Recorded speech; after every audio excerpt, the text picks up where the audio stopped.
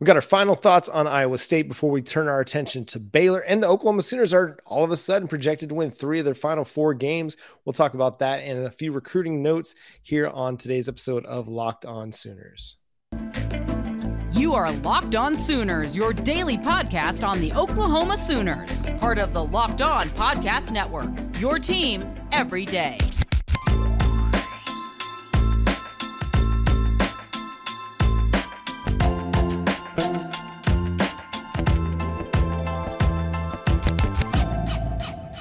What's up, Sooner Nation? Welcome to Locked On Sooners. Thank you for joining us. My name is John Williams. You can follow me on Twitter at John9Williams. He's Josh Helmer. You can follow him on Twitter at JoshOnRef. You can also hear him Monday through Friday from 9 to noon on 94.7 The Ref in Norman. Josh, just real quick before we start talking about our final thoughts on Iowa State, the Oklahoma women's soccer team won their quarterfinal match of 1-0 in a final minute with a final minute goal. They'll move on to the semifinals where they'll play TCU, the number 2 seed in the Big 12 tournament, trying to advance, maybe make some noise in the national title scene. So congrats to them. Keep chugging along. Good luck to you. I think it's the 3rd. So this Thursday night, they'll be playing down in Round Rock. So if you're in the Dallas-Fort Worth area and able to get over to Round Rock, make sure you go check out the Oklahoma women's soccer team in the Big 12 tournament. Josh, Oklahoma beats Iowa State by 2 touchdowns. It's the largest margin of victory for any Big 12 team against the 0-5 in Big 12 play Iowa State Cyclones. So let's just kind of lay it all out on the line. The things we didn't get to yesterday, our final thoughts from the Sooners win on Saturday. If we're tossing out awards for, non-Sooner football teams, congratulations, by the way, to Lindsey Gray Walton in OU volleyball as well. That was a big win for them over Kansas as well. But to football, Iowa State, some final thoughts that, news and notes maybe of the game that we didn't touch on. It's my understanding that someone out there on the YouTube side is disappointed. They feel we did not, I guess, appropriately criticize one Marvin Mims. And is that correct? Yeah, and I get it. Like, he didn't have a great game. I hear where they're coming from. It was a really bad game. 2 receptions on 6 targets, 2 drops. One that was pretty egregious and just not a Marvin Mims type game. I wrote a piece on it briefly over at Sooners Wire. It was the first time that he'd had 5 or more targets and 2 drops since his freshman year. It's the lowest yardage total he's had ever with 5 or more targets. So that kind of gives you a bit of context for how poor he played. At the same time, we've seen enough of Marvin Mims over 2.5 plus seasons to know, like, this is not indicative of the player that he is. This is an outlier. It's an aberration. Marvin Mims is going to be good. And I bet this game kind of fuels what we see coming up against Baylor. Yeah, I would imagine so. It's the first bad game I think Marvin Mims has had in his whole career, John. So, freshman wide receivers we see come into a place like Oklahoma. We've seen it with, CeeDee Lamb. And do I think that Marvin Mims is necessarily going to have the same career professionally that CeeDee Lamb has had? No, I'm not ready to go there. But, Marvin Mims from day one, like a CeeDee Lamb, right? Like a Kenny Stills, has kind of been that rare breed that from the moment he arrived on campus was a difference maker, John. And so, look, I'm not going to rip the kid too much when he has a game where he has several drops.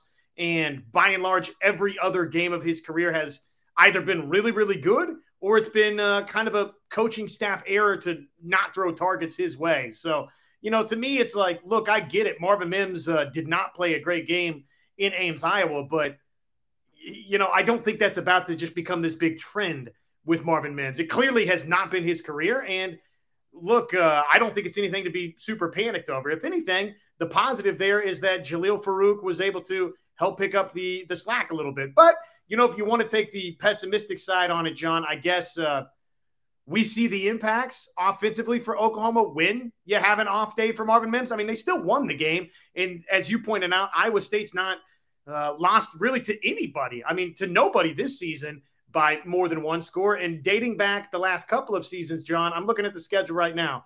The last time that before Saturday, Iowa State lost a game by more than 1 score was Louisiana. Its season opener in 2020. Then you go back to 2019 versus Notre Dame and Kansas State at the end of that season. So, and Iowa, I guess, the last season as well. But there's just not a lot of games in there where Iowa State loses by a couple of scores. So, look, if you want to nitpick and be upset about Marvin Mims, his one bad game, then yeah, by all means be upset. But I don't think it's anything to be concerned about.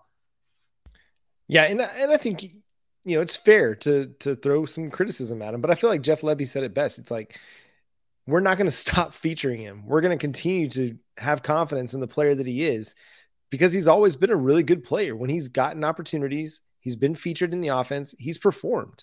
So it's a down game. You just write it off as a bad game and you just move on. That's just kind of the way it works. As someone who's played wide receiver, played sports, sometimes you just have bad games. No matter how good of a player you can be, you can have bad games from time to time. Staying on this front, another player who kind of underwhelmed a little bit on Saturday, Marcus Major, wasn't as good as what I would have hoped he would have been in his return, especially when Eric Gray averaged 5 yards per carry. I would have felt Marcus Major would perform a little bit better. Josh, just your thoughts on Marcus Major and his performance. He got the bad totes, I guess, right? Eric Gray, and look, I'm saying that a little bit in jest. Obviously, Eric Gray has established himself here as the clear number one running back for Oklahoma. And right now, with Marcus Major, is it that the book's kind of been written on who Marcus Major is going to be at the University of Oklahoma, to where he's a guy that fans were really excited about and saw some positive things from, really, John, in some more meaningless moments, right? Not as important of snaps for Oklahoma over the course of his career. And or is this the product of, look, he wasn't fully back healthy, right? And is there still something else positive to come for Marcus Major? Because physically, I didn't see, and it's tough to say, right? I mean, he obviously has been working against the ankle injury, trying to come back from it. Javante Barnes, we found out afterwards, is nursing himself back to health from a hamstring. So I wouldn't imagine that the medical staff would in any way, shape, or form rush Marcus Major back to have a second running back simply because he had Javante Barnes not travel with the team with a hamstring injury. I would think, and I thought physically it looked like Marcus Major was back, right? That he was healthy and good to go. He got 12 carries in the game and just wasn't very good with them. So I hope that there's a little bit of a rust factor there, but I'm concerned maybe kind of total opposite, I guess, from what I said about Marvin Mims. It's like you kind of go off the track record that these players have, John. And really with Mims, you got a track record for one guy that's been a star. And for Marcus Major, you kind of have a track record for somebody that's throughout the course of his entire career been building to try and crack the rotation and kind of never really has yet. Yeah, and then on a positive note, Billy Bowman came back, played 44 snaps for the Oklahoma Sooners, which I think is a great sign. You get him back for the stretch run, and I think it gives you your defense a lot more confidence in the back end. But, guys like Justin Broyles, Key Lawrence, they're starting to play better football as they've gotten more opportunities as well. Key Lawrence was the highest graded defender for the Oklahoma Sooners on Saturday. So that's huge for this team. It is. Yeah, no, that's obviously great to see. Really the secondary across the board. So you get Bowman back. That alone is pivotal, right, for Oklahoma. Easy to make the argument that he's been the best defensive player for the Sooners so far this season. So getting him back, 40-some-odd snaps, that's great. But for Key Lawrence to be the highest graded, that's terrific news as well. Woody Washington, right? I thought set the tone in this game, John. The early interception, we can get into the replay element of it. I, like you, said it in yesterday's show. I'll say it again right now. I was shocked that it was upheld, that the play stood. But, hey, whatever, baby. It wound up as an interception, and it helped set the tone for the game. So you had those two that played well. Justin Broyles had an interception in this game. So really across the board in a game where Iowa State threw it 57 times, I thought kind of you got pretty good contributions collectively back there. Yeah, and I think it was just a solid performance across the board. The defensive line, they just had the one sack, but I feel like they produced more pressure than what we've seen at times. It was more effective pressure where it made Hunter Dekkers uncomfortable. He wasn't, even when he wasn't being pressured, he wasn't necessarily comfortable back there. And I think that's what you're looking for, is even if you can't get there, you've got a quarterback that thinks you're going to get there, and then he's going to be rushed to throw. And so I think that's strong. So positive vibes, things moving forward. Yeah, we'd like to see Marvin Mims play better. We'd like to see Marcus Major play better. And I think we will. We will see them play better. Now, this week against Baylor, it's going to be a tough matchup, especially against a defensive front that's really, really good. But we're looking at another winnable game for the Oklahoma Sooners. If a few things go right, we'll start talking about Baylor coming up next. We'll look at some projections from ESPN's matchup predictor for the rest of the schedule as well. Yeah, the matchup predictor all of a sudden may be kind for Oklahoma. And speaking of being kind for Oklahoma, this week's thrilling moment in college football, in Sooner football, it's brought to us by Nissan. The thrilling designs behind the new lineup from Nissan, they're intended to empower drivers and vehicles as capable as the driver themselves. And when I think of unbelievable abilities on the football field for this week's thrilling moment, it has to be John, a no-brainer, right? It has to be the two-part tandem, Turk and Schmidt, the fake for Oklahoma, easily the most thrilling moment of the game for Sooner fans. Yes, Jalil Farouk later, big score. Danny Stutzman, nice little argument there on one that came right into the breadbasket, baby. But the fake, man, was so well executed by Oklahoma. And really, who knows how the game plays out versus Iowa State if you don't get it, right? But give Brent Venables, give Oklahoma credit. They made the call. It worked beautifully. It was executed perfectly from Turk to Schmidt to caving the side in and just walking right into the end zone. So this segment, it's been inspired by the thrilling new designs featured across Nissan's new lineup of vehicles. Pursue what thrills you, ladies and gentlemen, in the all-new Frontier, Armada, or Pathfinder today, available now at nissanusa.com. So the forecast for Oklahoma, dare I say, leaving the Cotton Bowl, John, and maybe this is, speaking of being kind, speaking of being polite, this is probably too polite, but it was a little cloudy for Oklahoma leaving the Cotton Bowl. If you start looking at ESPN's FPI and some of their matchup predictor indexes, that forecast has softened for Oklahoma. Where do we stand now, John? So just a week ago, you looked at this team and what they had left on the schedule. They were only projected to win one of their final 5 games, that being Iowa State. The rest of them, the ESPN matchup predictor, using simulations to kind of run through this. They run 20,000 simulations based on new data every single week, and it comes up with new information, and that's how they come up with their projections. Now with Iowa, the win over Iowa State, Texas Tech getting beat by Baylor big, West Virginia again losing big, Oklahoma State getting blown out.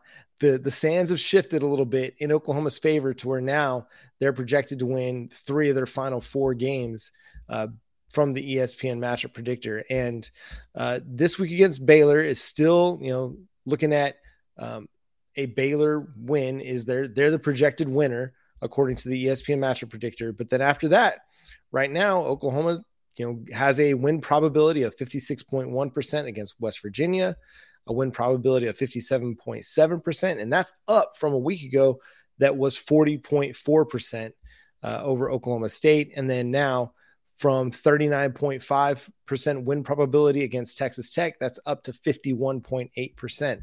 So it's amazing how much that 2-touchdown win over Iowa State moved the computers. Like, it moved the needle with the computers so much that Oklahoma got 12 to 15 points in some cases in the matchup predictor in some of these matchups. So it's a computer. I mean, going into the season, Oklahoma was projected to win all but one of their games, that being the Red River Showdown against Texas. We've seen how that's kind of turned out, but it just provides a little bit of information, a little bit of interesting food for thought as you go into the final stretch of the season. Now, again, we've said it, every single game here is winnable. And Brent Venables said it himself. Every game is losable. Like, there's a chance they could lose every game. There's a chance they could win every game, just depending on how they play. That being said, it makes me feel pretty good about where they're at right now, in that things look positive for the Oklahoma Sooners as they head towards the end of the season. It's good. And I do think, for me individually, the way I perceive now these final 4 games has shifted a little bit, though. I will ask this question to you. Why has this changed so much with the computers? You were predicted to beat Iowa State last week. you went out and did what the only game that the computers thought you were going to win. Yeah, you won it by a couple of scores, but I guess this is where the computer doesn't account for the fact that it was a 1-score game late and they threw it right into Danny Stutzman's stomach. And that's what made it a 2-score game when it was all said and done.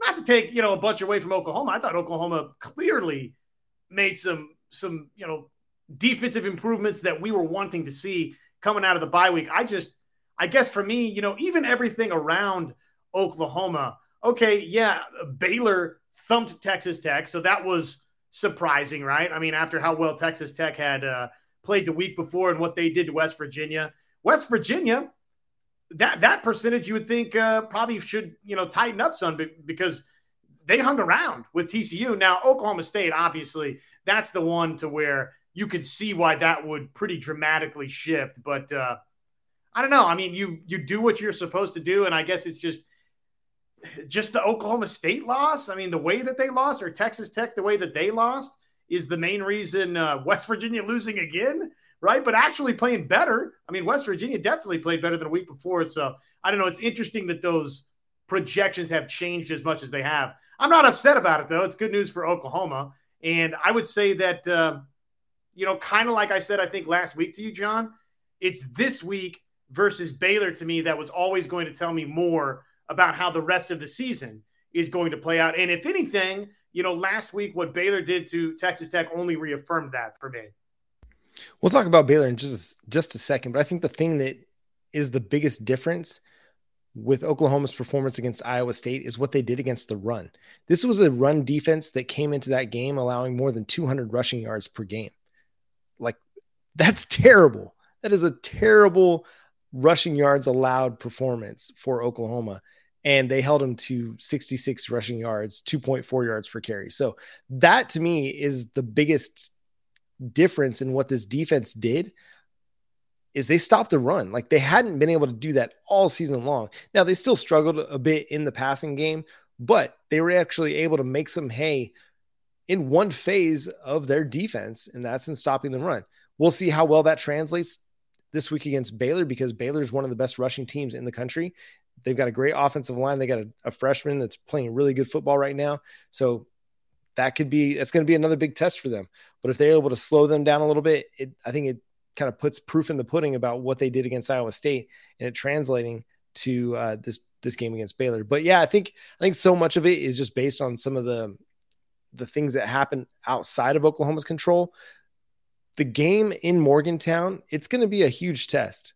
They play so much better there offensively than they have on the road. Against Texas Tech, they only put up 10 points.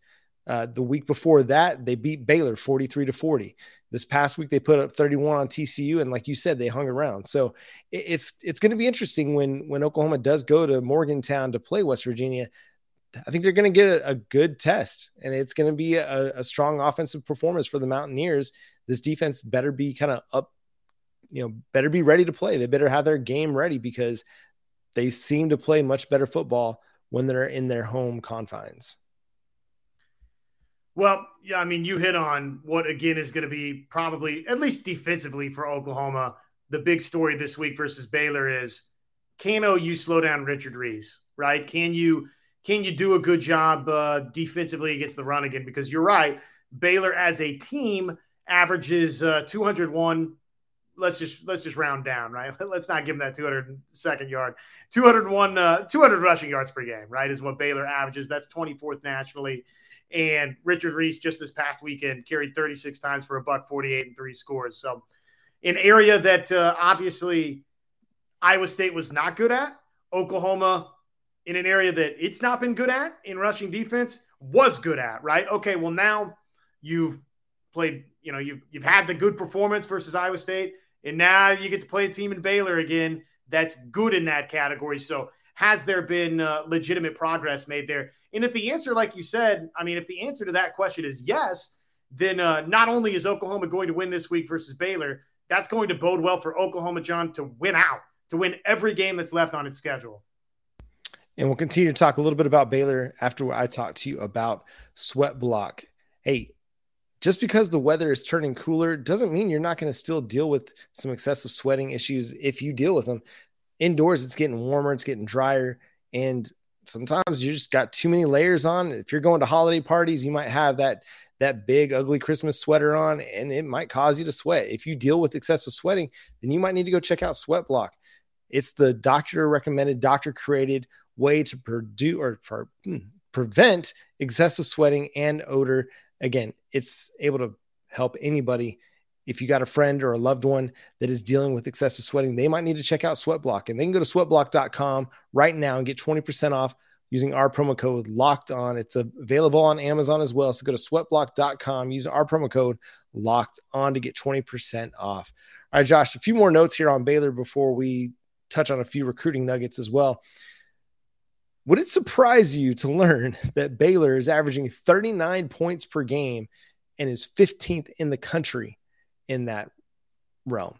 Now, 35 points per game in Big 12 play, which to me is still pretty surprising because I don't see them as an offense that's just lighting everybody up week to week.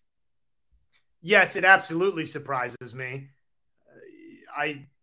Part of it is, I guess, the West Virginia game obviously helps, and this Texas Tech game obviously helps for Baylor. And then the Kansas game, you would be right on that conference number, right? But, to me, I'll tell you why it surprises me is Blake Shapen is someone that I was very, very high on coming into the season. And not that his numbers, just looking at the raw numbers for him, he's thrown for a little over 1,800 yards, 13 touchdowns versus 5 interceptions. So, the numbers themselves, not bad, but it's been roller coastery, right? It's been up and down with Blake Shapen. At no point this season have really, I kind of felt about Shapen that, this is one of the Big 12 best quarterbacks, right? And I don't think consistently Baylor's gotten those types of results from him. So with that in mind, yeah, I'm looking at the numbers this week. I'm surprised it's that good. I am.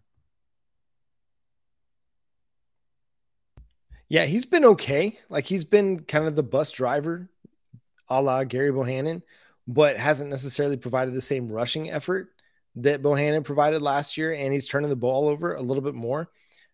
And so it's interesting. They're a Richard Reese team. Like, it's Richard Reese, and it's that offensive line that's really driving the bus for this team. This past week, Blake Shapen just completed 63.3% of his passes. He was 19 to 30 for 211 yards, averaging just 7 yards per attempt. A week ago against Kansas, only threw for 164 yards and a touchdown, had 2 interceptions against West Virginia. He had a big game, threw for 326 and 2 touchdowns against Oklahoma State, 345 and 2 touchdowns, but also threw 2 interceptions. So he's been very much a roller coaster. He's not necessarily driving the ball down the field all the time. So it's really fascinating to see. And now they did lose a guy like Tyquan Thornton to the NFL draft this past year. So they're breaking in some new skill talent as well. But against Blake Shapen, you're going to have a chance to make some hay as a defense. He's solid. He's good. He may not turn the ball over as much as Hunter Dekkers does, but he might provide you some opportunities to take the ball away. I don't think he's going to be an overly aggressive player, so I don't think you're going to have to worry about him pushing the ball down the field on you so often. He's going to just kind of take what you give him. So if you give him something underneath, I think that's going to be what he takes. But yeah, it's all about slowing down Richard Reese and slowing down this running game, because you want to make Blake Shapen play in second and long, third and long situations. That's just kind of what I've seen out of this at this point. Now he can definitely light you up if you give him openings. If you have some busted coverages, he'll make you pay for it. But I don't think he's going to be out there threading the needle, making these, pinpoint accurate passes and just, picking you apart if you're in zone coverage. Drop again, kind of like with Hunter Dekkers, dropping guys in the zone. That's going to put a little bit more pressure on Shapen to really work through his progressions and find those soft spots. I don't know if he's going to be up to that quite yet. One area that could work out in favor in this game. Again, would just love to see Oklahoma do this again, but Baylor has allowed 15 sacks, right, which is kind of middle of the road, just about right smack dab in the middle of all college football. Actually, very similar to Iowa State's numbers. Iowa State's tied 67th and Baylor's 61st in that category nationally. So that's one area too, to where with somebody like Shapen John that, at times has been really good throwing the football down the field, but other times it's kind of just been okay. He's also at times throughout the course of this season, teams have been able to get back there and beat this offensive line and get to him a little bit, right? Or he's not had the mobility to escape a little bit. So that could be an area to where maybe Oklahoma this week defensively can find a little bit of an edge. Yep. And a few more, there's a couple of things we want to touch on the recruiting side of things before we get out of here. And we'll continue to talk about Baylor as we get through the week. We're going to have our crossover with our guy, Drake Toll of Locked On Baylor. We'll have that this week. Sorry, that was a terrible promo, Drake. My bad. I know you're going to crush me for it at some point if you listen to the show. My apologies. But Drake C. Toll, great coverage for Locked On Baylor. So if you're looking at figuring out what's going on with Baylor heading into this week, great show, Locked On Baylor. Check that out. Caleb Spencer, 3-star linebacker commit for the Oklahoma Sooners, flips to Miami, seemingly kind of out of nowhere. From my perspective, it's surprising, but not all that surprising at the same time. So, Oklahoma got 3 linebackers, 4-star players in the 2022 recruiting class, and Jaren Kanak, Kobe McKenzie, and Kip Lewis. They've got 3 4-star linebackers, 2 of which are in the top 150 in the 2023 recruiting class. But you got Samuel Omasigo, Lewis Carter, and then Phil Picciotti as well. So 3 4-star linebackers in 2022, 3 in 2023. That's a pretty deep linebacker group as you start getting all these guys on campus. Based on star ratings alone, now I know that's not the be-all, end-all. A lot of things change once you get on campus. As my former co-host David Walker used to say, the stars go away once you get on campus. It's all about what you do once you get there. That being said, a crowded linebacker room. So again, not all that terribly surprising. They've got some options. They're looking at Akana out of Utah, a 4-star player that probably projects as an edge or an outside linebacker type. Disappointing to lose a player. It always is. At the same time, I don't think it's going to hurt this recruiting class all that much when it's all said and done. Yeah, you make a good point about some of the other guys that obviously Oklahoma has committed. I'm not going to sit here and say it's good by any stretch of the imagination when you lose somebody. I mean, while you've obviously recruited well, it seems like, right? Jaren Kanak, I think everybody's very, very positive about what his future could look like. He's already seen snaps. We'll see about both McKenzie and Kip Lewis. Obviously, the star ratings look good for those guys, and this class looks good in that regard too. But man, the more guys you can have that are 6'3", 210, sure, bring them on down. But obviously, for him, if Miami's a better fit, then Miami's a better fit. The other piece of the recruiting puzzle, I know a bunch of people were holding out hope that maybe Caden McDonald would make that Oklahoma decision.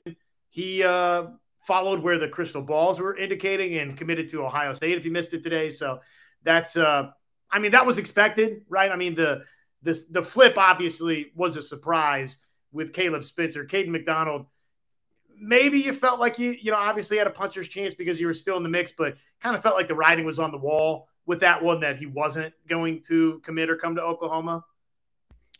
Yeah, it just didn't seem like he was as much on the radar as some other interior defensive line players that we've been targeting.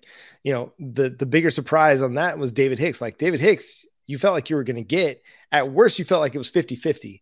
Like Kate, with McDonald, it's like, okay, he's kind of included Oklahoma, but it didn't really seem like that was a real, like they had a legit shot at that one, at least from my perspective. So it happens. You're not going to win them all. It's not an indication as to whether or not Todd Bates is a good recruiter or not. Remember, people were killing DeMarco Murray just not that long ago for his supposed lack of ability to recruit, and then went out and got Gavin Sawchuk and Javante Barnes. And hey, I'm going to give him Rayleigh Brown as well. Like he got Rayleigh Brown committed to Oklahoma just because Lincoln Riley left. I mean, that's a pull. It's understandable. You don't want to lose that guy, but DeMarco Murray did a lot of the legwork on that one too and got him to commit. So, I mean, DeMarco Murray showed his recruiting chops. And then Todd Bates, he was the national, the recruiter of the year back, 2019, 2020, something like that. So let's not overreact to the idea that, yes, because you lost David Hicks, yes, because you lost Caden McDonald, that he's not a good recruiter. Remember, you still got Derek LeBlanc coming. He and Miguel Chavis, they tag team these guys as well. You still got Colton Vasek, at least for the time being. You still got PJ Adebawore as well. So this defensive front for the 2023 recruiting class is still a blue chip front. You'd like to see them maybe get another flip in there, get back into the David Hicks sweepstakes and see if you can get him turned back to Oklahoma at some point over the next few months. But again, don't sweat Todd Bates. Don't worry about it. He's a good recruiter. Oklahoma's defensive front is going to be fine. Brent Venables has proven time and time again that he knows what he's looking for in defensive linemen, and he knows how to get them to the NFL through the production at the college level. So no sweat. Josh, anything you want to say on that front? I agree with you. I think that those guys are going to find those guys. I've made the remark in the past, though, and I know it's not going to sit well with at least one of our listeners. You got to show me that you're getting Caden McDonald, though, right? I mean, flip David Hicks at some point. This is the kind of guy. It's not Caleb Spencer. It's Caden McDonald that Oklahoma needs. They got to find somebody that's 6'3", 310, that can go be that blue chip defensive tackle piece that Oklahoma has just flat out been missing for the last decade plus. So this one hurts a little bit, even though I don't think that Oklahoma, though they were here with, Clemson, Florida, Michigan, whoever, right? Ohio State, obviously, where he's committed, didn't feel like Oklahoma was as much as in the mix as those other schools. And obviously he picks Ohio State. This is the type of player, though, that, Todd Bates and company, they got to find a way to, going forward, get this kind of guy. Because, look, this is somebody from Sewanee, Georgia, that's going to Ohio State. So you could have gotten this kid. Yeah, and you're right. They got to find a way to get those big interior defensive line pieces to really fortify that defensive front. And I think they will at some point. I think it's going to come. It just may take time to really get that figured out, but I think it's going to happen at some point. So that's going to do it for today's episode of Locked On Sooners. Again, thanks so much for tuning in. Thanks for making Locked On Sooners your first listen. Now go check out the Locked On Sports Today podcast with our guy, Peter Bukowski, bringing you all of the latest in the top stories from the sporting world in under 20 minutes. Locked On Sports Today, available wherever you get your podcasts and on YouTube. But until next time, he's Josh Helmer. I'm John Williams. We'll catch you then. Boomer Sooner.